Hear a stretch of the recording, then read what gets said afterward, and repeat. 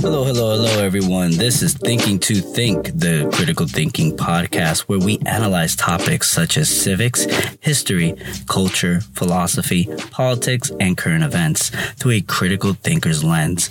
I am your host, the social studies educator, Michael Antonio Aponte, also known as Mr. A. Every Sunday, we will have a new episode within these topics, as well as occasional special guests and recorded lectures with my students. So please subscribe, share, listen, and let's build a critical thinking society together. I want to elaborate more on last episode, which was episode 7 on morals and ethics, to give you more context. And to recap, morals and ethics differ based on your culture and individualistic beliefs due to your social group in which you are part of. And the reason I want to elaborate further is because I find it very disconcerting that was once called cancel culture has transitioned into moral governing or policing in today's society and set a new precedent in the last few months. And in case you didn't hear the last episode, I highly recommend checking it out before you continue listening to this episode, because this is in the assumption that you understand the differences between morals and ethics. Now, we hear the same values of a particular group over and over in the media that evidently goes against many other moral values. And this is not uncommon in our history, and it's actually an old technique.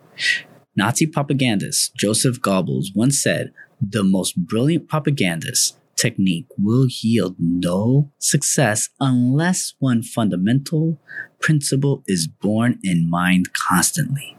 It must confine itself to a few points and repeat them over and over." Unquote.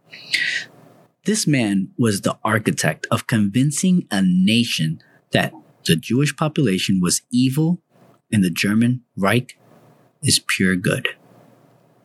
Also, ethics doesn't necessarily justify positive moral behaviors, and morals do not necessarily mean they are positive or good when it comes to a humanistic value. Here's a dramatic example that I've created of differences of moral principles. You are canvassing a new land that you have never been to before.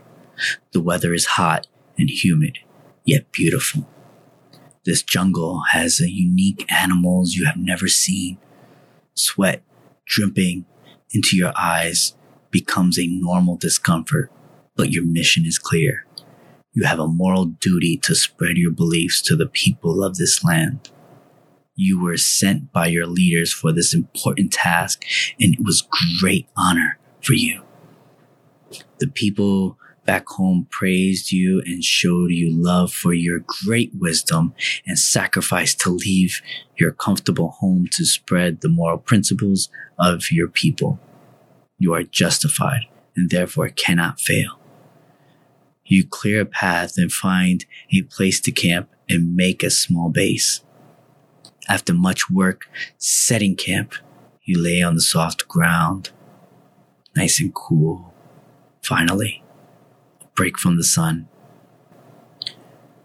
You look at the sky and feel accomplished. The first step is done. As your eyes close, you begin to slowly daze into a dream. The dream is beautiful. You are successful. You are on your way home with great pride because you have spread your message and your morals were accepted by strangers. People want to hear from you. Companies want to sponsor books for you to write. Success and justice is served. Suddenly, you hear footsteps. You wait to see tribesmen holding spears to your throat. They tie you up. They cannot understand the plea that you are giving them. Confused and scared, you tell them that you are here to help, but to no avail. They can't understand you. After hours of walking and pleading, you arrive in a city with massive temples. The people begin to chant, "You are not the only one captured. You are forced up the stairs of this high temple and see a man dressed in what appears to be garbs of paint, feathers, and unique symbols. He is clearly in charge. He is chanting and shouting something. You can only wish you understood. They are forcing you onto this stone-like bench and tie you down. You begin to remember why you were here. You're here to help these people convert to your moral views because it is the right way. This is all wrong, and your morals are right. You begin to tell them to stop crying, screaming, and you see a knife from the man with feathers. The man with feathers raises the knife above you. You tell them, no, please, I am here to... Severe pain hits suddenly in your stomach. You get cold. Everything gets dark. You wonder, is this another dream? This story is a fictional tale that has much resemblance to history with that of the Spanish missionaries in the Mayan Empire. Spanish missionaries were morally justified to convert natives, while the Mayans were morally justified to use these outsiders as sacrifices. It is in the Maya culture that a moral tradition would be a human sacrifice for their gods because blood was viewed as a valuable source of nourishment or life force for the Maya deities. In their eyes, it was the right thing to do. However, this wasn't a form of moral policing, but rather a moral principle. This conflicts with other morals that may not believe in human sacrifices. And this is a question to you that are listening. Do you find it within your moral values to rip out the intestines of another living human because your God needs it for nourishment? And I hope your answer is aligned with mine. Nevertheless, moral conflicts have led to massive wars in the past, especially wars that were based on religion.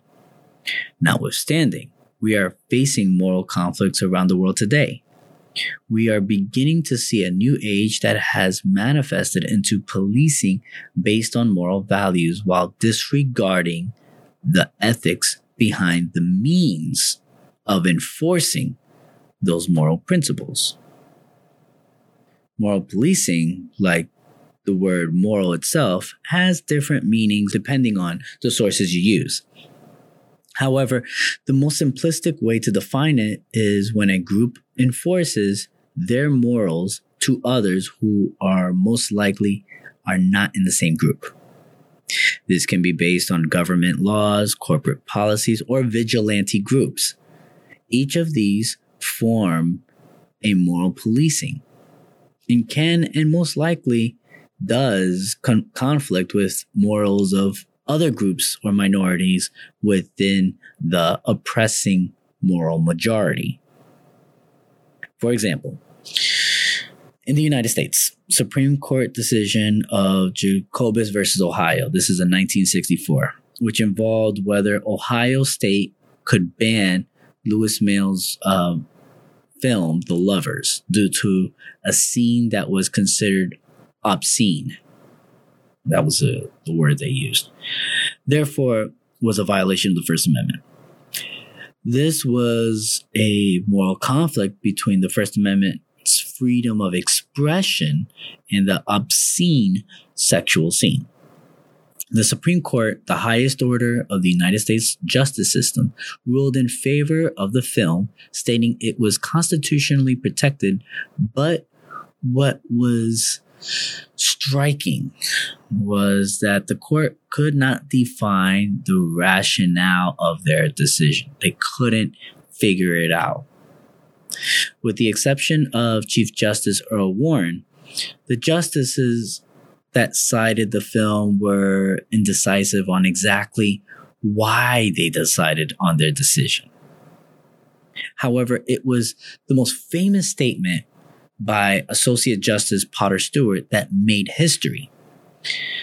And I'm quoting, "I shall not today attempt further to define the kinds of material I understand to be embraced within that shorthand description, quote, hardcore pornography. And perhaps I could never succeed in intelligibly doing so. But I know it when I see it, and the motion picture involved in this case is not that. Unquote. This judgment was influenced based on his moral principles and his interpretations of the law. The same can be said with same-sex marriage, in which it was not allowed mostly due to moral reasons until 2015. In other words, since the creation of the United States and its Constitution becoming operational in 1789, there was no rights on the federal level for same-sex couples to marry. In 1973, Roe versus Wade, the famous court case that everybody's talking about today in the United States, decided that the United States Constitution protects women's liberty to have an abortion without excessive restrictions. Some states have taken it a step further and began no-term abortion limits, which means someone can have an abortion after they enter their third trimester. These topics all have moral conflicts depending on who you ask, and both cases are still argued among traditional conservatives and liberals today.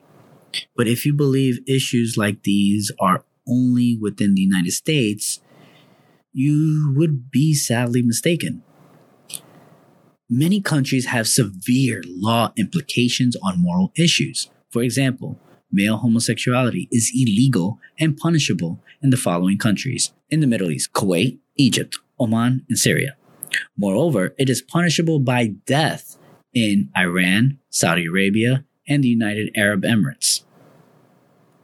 Many other countries have restrictions on sexuality, but regardless of your moral stance on the matter, the fact is that it is still based on morals. And if we reanalyze the Mayans' principles of morality and human sacrifice, we must ask ourselves, does your moral value supersede the moral values of others?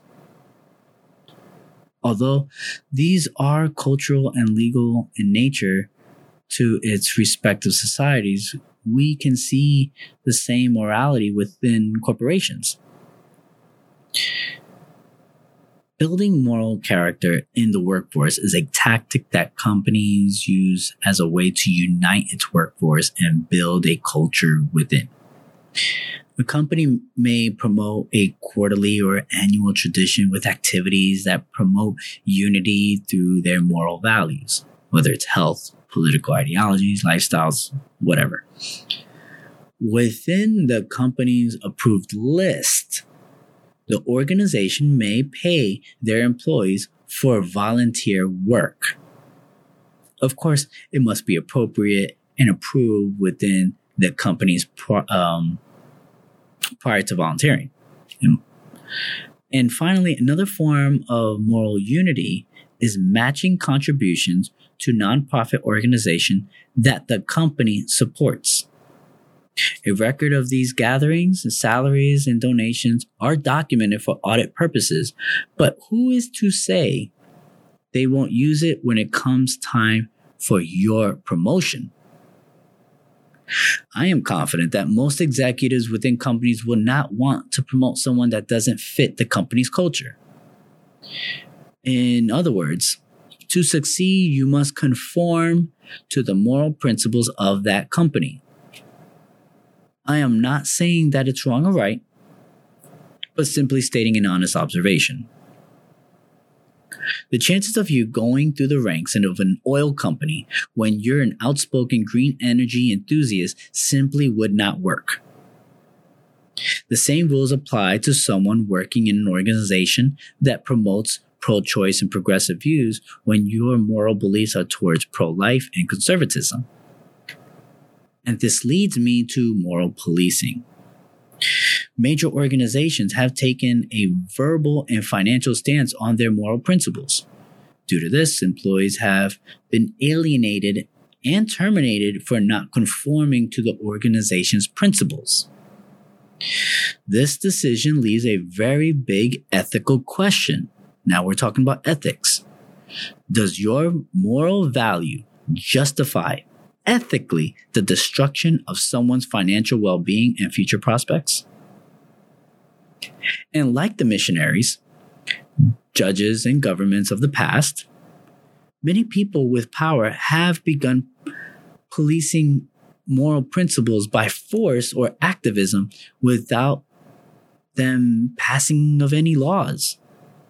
This is witnessed in social media, news media, and politics. And to elaborate, many social media outlets have begun guidelines that restrict hate speech. Hate speech, however, is not necessarily defined. Many people that are for this policy have different definitions, but still remain difficult to describe. In many ways, like Justice Stewart, they describe it as, "I know it when I see it," which comes down to their moral principles. The dangers of basing laws, policies, and justification on only moral grounds is the possibilities that it can change over time, which may result in the opposite outcome that you originally desired. Therefore, what is right today may be wrong tomorrow. And it has happened in the past. The news media makes a significant more revenue for emotions, and nothing can bring more people together than emotions and moral principles being violated. During the protests and riots of 2020, many news outlets used rhetoric to not only promote their moral values, but condemn those that may disagree with their principles. They demonize them. The same can be said in politics, like the Catholic Crusades in the 11th century, which was promoted by Pope Urban II, who claimed that it is not a sin to kill non-Christians and that capturing the Holy Land will guarantee your forgiveness for all your sins. If you push your moral principles to others, you are not only right, but justified. Congress people and those running the Democratic ticket, not just the presidency, but also within the Senate and Congress, in the House of Representatives, use moral principles during their debates. Many use different forms of rhetoric to express how their moral principle was not only logical, but ethical. Some promoted the riots and violence to continue because it was a moral duty. They, like Pope Urban II, created a justification for people with similar moral principles to attack others and destroy approximately, and this is as of early October, $1.4 billion in loss.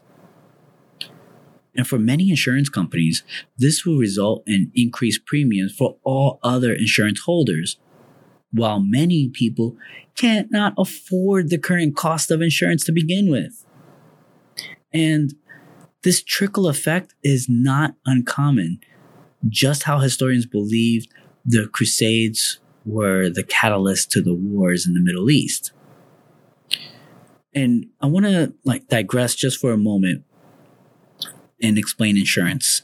Basically, how an insurance company is rated is based on the amount they have in the pool of funds from premiums for what the insurance holders pay monthly. And when someone makes a claim, they take out of that pool of money. And that's why when we talk about health insurance, when one person within a group keeps pulling money out, premiums go up for everyone because they need to refill that pool. So that's how, in general, how insurance works. So, excuse the digression, and I'll continue. When political leaders like United States Congresswoman Representative Maxine Waters encourage people to harass and create a crowd around the President Trump's cabinet, one must question their moral principles. It is convenient, like Pope Urban II, when the justification is against an opposing foe and they can reap the benefits without the risk that the mob will have for harassing a fellow citizen, like Representative Maxine Waters' moral principles. So should her principles supersede those that work closely with the president? That's a genuine question. Societies as a whole must make a decision on how laws are made. More importantly, how they are enforced. The creation of the United States was originally created with the moral principles that was heavily influenced by Judeo-Christian views of accepting all backgrounds and individualism. And although slavery wasn't abolished until 100 years after its inception, nevertheless, they were still freed, and many of them made prosperous lives. When moral principles violate other American rights, it is within the laws that allows its citizens to speak out against it. America is run by humans, and so is every other country, obviously, hopefully. And humans are flawed. And that alone raises questions on moral policing as a whole. It is in our history, and yet we find new ways to repeat the same mistakes. Many people agree on the errors of moral traditions of human sacrifice, forced religion conversions, and massacres based on moral differences, that it's all wrong, but are willing to look away when the moral principles are superior because they feel justified. In essence, they become the oppressors. The truth holds the same when a crowd of people force pedestrians and onlookers to hand signal allegiances or be doomed with harassment, violence, and judgment. Their moral superiority becomes no different than the Spanish missionaries in the Mayan Empire. We need to be careful on how we try to influence others to see our moral views. And we need to show restraint when other people have different point of views and different moral values. We need to make sure as a society, whether you're in America or anywhere in the world, that you do what is ethically sound. And sometimes it can be against your moral values. And that's the question that you need to ask yourself, is whether the ethics is a positive force for your fellow human. And it's like what I said in the previous episode. If it's something that's going to encourage and help people that you will never get to meet again, perfect strangers, and you could look at yourself in the mirror, smile, and not have to post it, tweet it, or whatever in social media, not tell a soul, but you do what's right. If that behavior can spread, then we will have a much more positive and better future on this planet. Thanks for listening to Thinking to Think with Mr. A. If you like our show and want to know more, check out my website in the description, or please leave us a review on iTunes, Spotify, whichever platform you heard this episode.